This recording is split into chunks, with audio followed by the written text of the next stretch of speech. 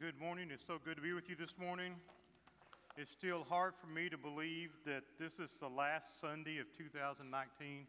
I don't know where the year has gone, but it has gone quickly. And I want to share with you just a few short verses out of Luke this morning. If you want to turn to Luke, verse 46. And this is a time of year that we often stop and we think about, where am I in life? Where am I going in life? We stop and think about New Year's resolutions. We stop and think about just so many different things. And this morning, as we read through these verses, I'm just asking that the Holy Spirit will speak to all of us. Where do we fit into the picture we're going to read this morning? Because we fit in one of these three categories. And where do we fit in to the people we're going to read about today? And God, what is it, if anything, I need to do? So I just pray that the Holy Spirit will speak to us, that He will show us, that He will teach us as we look at this passage together. And I'm reading out of Luke, but this is Luke's version of the Sermon on the Mount. If you want to read the complete Sermon on the Mount, Matthew 5, 6, and 7. But we're going to look at Luke today, where he kind of summarizes the Sermon on the Mount, and we come up with these verses. And this is a sermon that I've been teaching on in my life group and walking through, read a wonderful book on, just God has used to impact my life. But these final verses come to us where Jesus is talking to us, and he starts in verse 46, the first group of people here. Why do you call me Lord, Lord, and do not do what I say? I think the first group of people that Jesus is addressing here, these are the people that they identify as Christians. Lord, Lord. You know, Jesus is Lord. I'm a Christian. Okay? Well, what does Scripture have to do with how you live your life? Well, Jesus is Lord. I'm a Christian. Well, how does your relationship with Jesus affect what you do? Well, Jesus is Lord and I'm a Christian. And these are people that identify as being Christians, but in all honesty, if they really would stop and think through and pray through, really, their relationship with Jesus and the power of His Word has zero effect in their lives. They identify as being a Christian, not sure that they have a personal relationship with Jesus, though, because you see zero effect of that in their life. And Jesus had these people following Him. Remember, how many people He had following Him at times? And why were they following? They called Him Lord, Lord because they wanted something. I want to be healed. I want this to go away. I want to receive this. I want something from you, God, but I don't want to obey you. No, this is about me. This isn't about you. And so he had people following him, and we see that with the feeding of 5,000, and he shares some strong words with them, and most of them walk away because they really didn't believe he was God. Because if they really believed he was God, they would have stayed with him. His 12 disciples stayed with him. Most everybody else left because they identified him, Lord, Lord. They called him that, but there wasn't a personal relationship. They didn't really believe it. And when push came to shove, it was all about them and not about him. So that's the first group of people we have here. The second group, verse 47.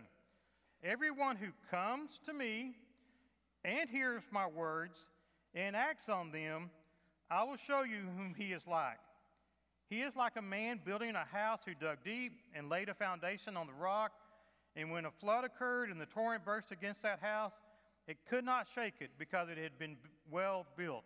So the second group, this is a group that have come to Jesus. They've come to him to hear him. They come and they've actually heard. They've heard what he said. They tuned in. They've heard.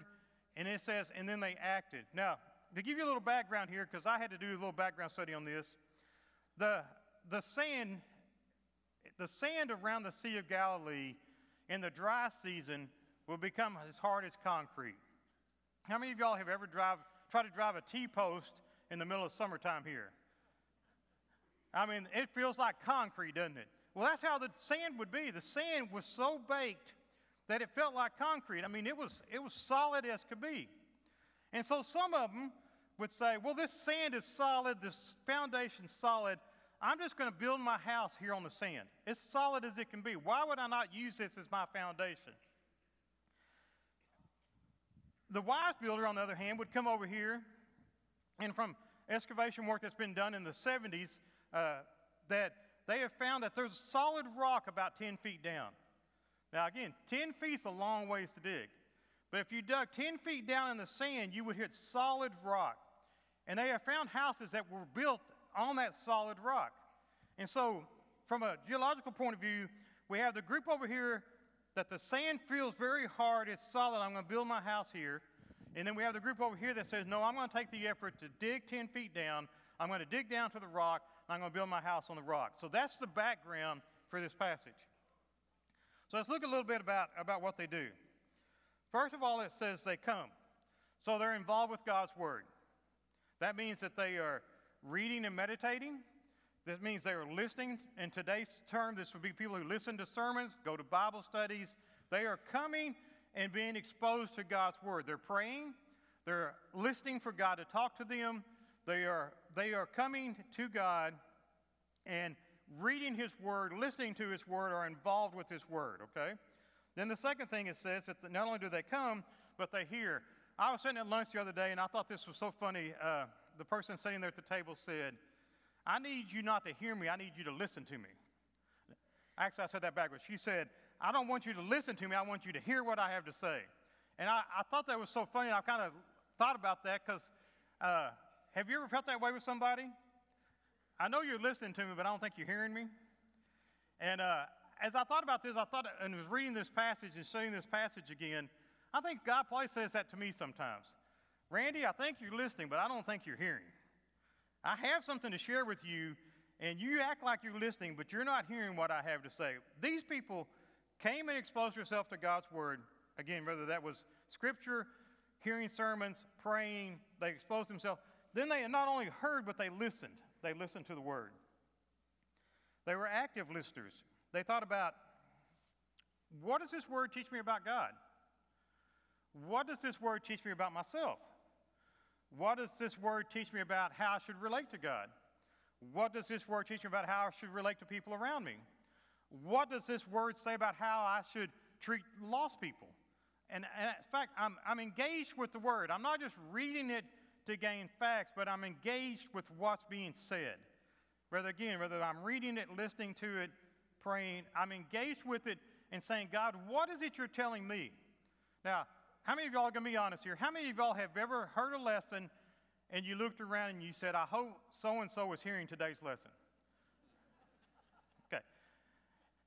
Or sometimes we'll read a lesson in the morning and I go, I'm going to post this in Facebook because so-and-so needs to hear this, so I'm going to post it so maybe they'll hear it. Okay, we're too guilty sometimes of reading God's Word, engaging with God's Word, hoping someone else gets it. He says I need to be engaged with God's Word to get what He's teaching me. What is He teaching me? It's one of the struggles I had in teaching, and I've been teaching Sunday school life group now for about 40 years. So I started when I was 5. One of the things I had, there was a time period that I really struggled in my walk because I was always reading to prepare to teach. I wasn't reading to prepare to hear, for God to speak to me. And I remember those times being really hard times in my walk because I was not engaged with God's Word for what He's speaking to me. I was only engaged with what is it you want me to share out there with other people. And if you're a teacher of some kind, I'm telling you, this can happen to you, and if you get in that habit, you will go through a dry time because it's about what God is sharing with you. He will make it clear after He teaches you, out of the overflow of that, what He wants you to teach other people. But we have to be able to come to Him, we have to listen to Him, and then the next part, the key difference in the two builders, it says, then we have to act upon it. How often do we get up in the morning or in the evening, whatever your habit is? Mine's in the morning because by 9 o'clock, I'm falling asleep on the couch trying to wait for the 10 o'clock news. So my time to read God's Word is in the morning.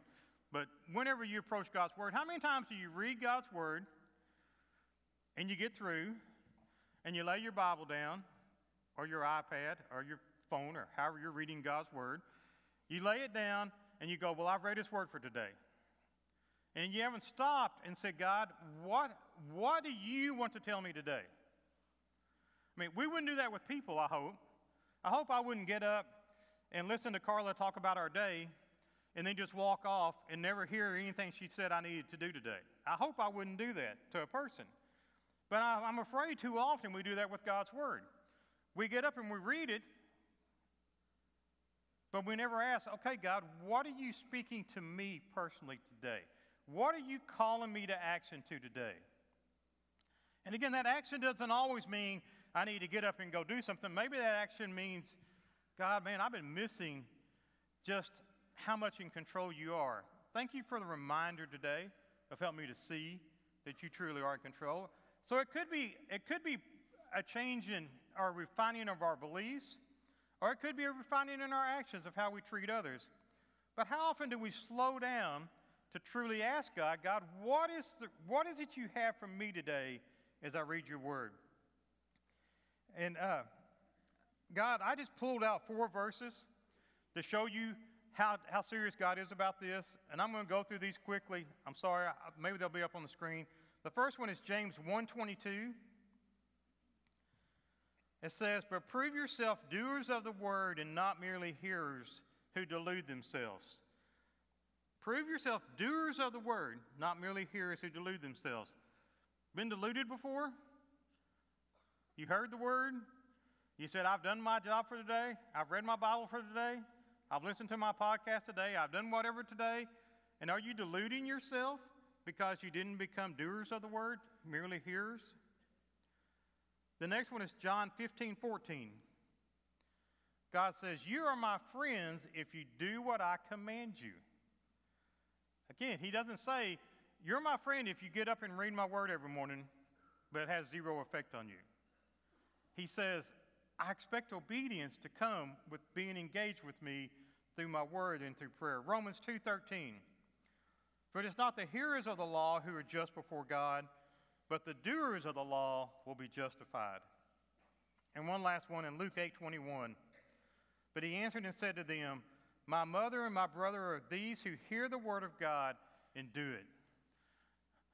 I think if I asked you, we'd all have to be honest, how many of you know more scripture than you practice? We're supposed to be doers of the word. And I'm thinking now I'm just talking for me, okay? Because for me, I think that I read the word and I go, God, that was a great word. And then I get up and the busyness of my day takes my thoughts totally off of the word, and I never think about acting upon the word again because the busyness of my day takes over. I'm trying to learn, and I'm just so good with change. So changing is just so easy for me. I'm one of those people that Carla could tell you the first 15 minutes of my life every day what I'm going to do. I mean, I'm that routine. But I'm trying to make it a point to read God's word and then just take another 5 to 10 minutes and stop. And just stop doing everything, not praying, just stop and saying, God, I just need to hear the actions you're calling me to out of this. And it's going to take being purposeful to do that.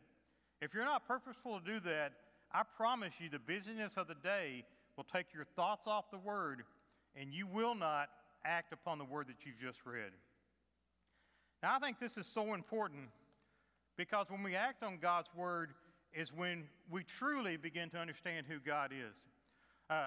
Carl and I were talking as I was talking through my illustrations, and my kids always ask me, oh no, Dad's preaching, am I in any of your illustrations?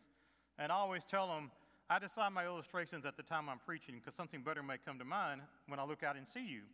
And so my kids are always a little concerned when I'm preaching about my illustrations. But I just wanted to share a few with Carla and I. We were in college working on our degrees when we started dating. And through the dating process, when we knew we were going to get married, we had talked a lot. We had prayed about it a lot. And Carla and I both have master's degrees in counseling. And we agreed, though, that when we get married, if God decides to bless us with children, when our children are young, she's not going to work outside the home.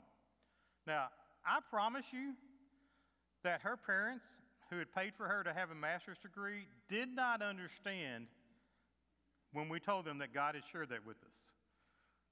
If my kids had told me that, I probably would have struggled too. And yet God said, this is what I want, and we were obedient to that. God saw us through all of that. I graduated with my degree, and about, 9 months later, Carla graduated with her master's degree. And so, you get through with your degree, and you're supposed to go get a job, right? And God said, I want the two of you to go to Canada and spend 6 months up there doing mission work, unpaid, and you have nothing. We were the typical young married college kids that had zero money, zero anything. And we said, okay, God, we'll go. And we're up there for 3 months, and God wanting to teach us a lesson. We go to renew our visas, and we're talking to Canadian Immigration, and they said, we've been watching you. We know you're in the country illegally. We know you're doing illegal things. I've been told to watch the two of you, and I'm not renewing your visas because I think you've been working here. And I said, I promise you, sir, we have not been working here. And we've done exactly what the letter we brought into immigration when we came across the border said. We've done exactly that. I've preached in churches. I've taught. That's all we've done. And he said, my definition of work, if you've done anything that someone could reasonably be expected to be paid for, you've worked. He said, if you've given someone a ride to church, you deprived a taxi from giving them that ride, you've worked. And we're looking at each other and not knowing what's going on. Oh, that same week, we also found out Carla was pregnant. And that same week, we also rode our car. And so we're going, God, you told us, and we trust we're being obedient. Now, I'm not saying I did that first day. I kind of remember we rode the car, and when we rode the car, we're 2 miles from civilization. So we have to, thankfully, a van full of people stopped and helped us roll it back on the wheels, helped us push it back up on the road, and we drove 2 hours back to civilization. I will not say I showed a lot of faith in that 2 hours. But through the time that came after that, God says, I got this. The fact that y'all are pregnant is no surprise to me. The fact that you rolled your car is no surprise to me. The fact that you're being asked to leave the country is no surprise to me. I got this. So we leave the country, as we're told. They literally said, you've got to leave Canada, drive around the flagpole of the United States, come back into Canada, and get this different kind of visa because of what you're doing. And when I said, well, I told them exactly what I was doing, they said, well, you have the wrong paperwork, and it's your fault, not our fault. So God's showing his faithfulness, so we leave the country. And again, we're trusting God. We don't pack everything. We're assuming they're going to let us back in. We drive, I don't remember, 300 miles or something to the border. We drive, we go around the flagpole, we come back in. I show them the same letter, and they go, oh, well, you need a minister visa. Now, with this minister visa, you can do church work and be paid for it. And you can do these things, and so at that time, I was kind of interim pastor of a church in Love, Saskatchewan. And so when I went back and told them that, they said, well, we've been wanting to pay you and hadn't been able to because it wasn't legal. So now we want to pay you for being here. And so God had all this in control the whole time. He wanted to say, Randy, will you trust me? Do you really believe, even when everything looks like it's going wrong, do you really believe I'm in control, that I'm going to do what I said I was going to do? And because of that, when a few years later, God says, leave your job in Dallas and go to Bryan College Station and start a school. And this is no students in this school and no form of income. And we had just bought a house 2 years before. And so we said, are you sure, God? And he said, that's what I want you to do. That's what I'm telling you to do. And so we obeyed and we came down here. We started the school. We lived in a travel trailer for 9 months. And God taught us, and he led us. Our parents thought we were nuts. Okay. And I could go on, but my point I'm trying to make is God took Carla and I in little steps. Will you trust me with this? Okay. Will you trust me with this? And it's as we learn to trust God, to hear God's voice, to trust him, and to act upon that, he was able to take us more and more. To then, 12 years ago, said one day, out of the blue, you're selling your company. And it was neat how God did that. He had one of my customers said, God told me to buy your company. And I said, well, it's not for sale. And he said, well, God's told me to buy it. So I went home and told Carla, and she said, please call him back because I feel like we need to sell the company. And let's see what he does. God sold the company. Then at 50, he asked me to go back to school. I promise you, degrees are easier in your 20s than they are when you're 50.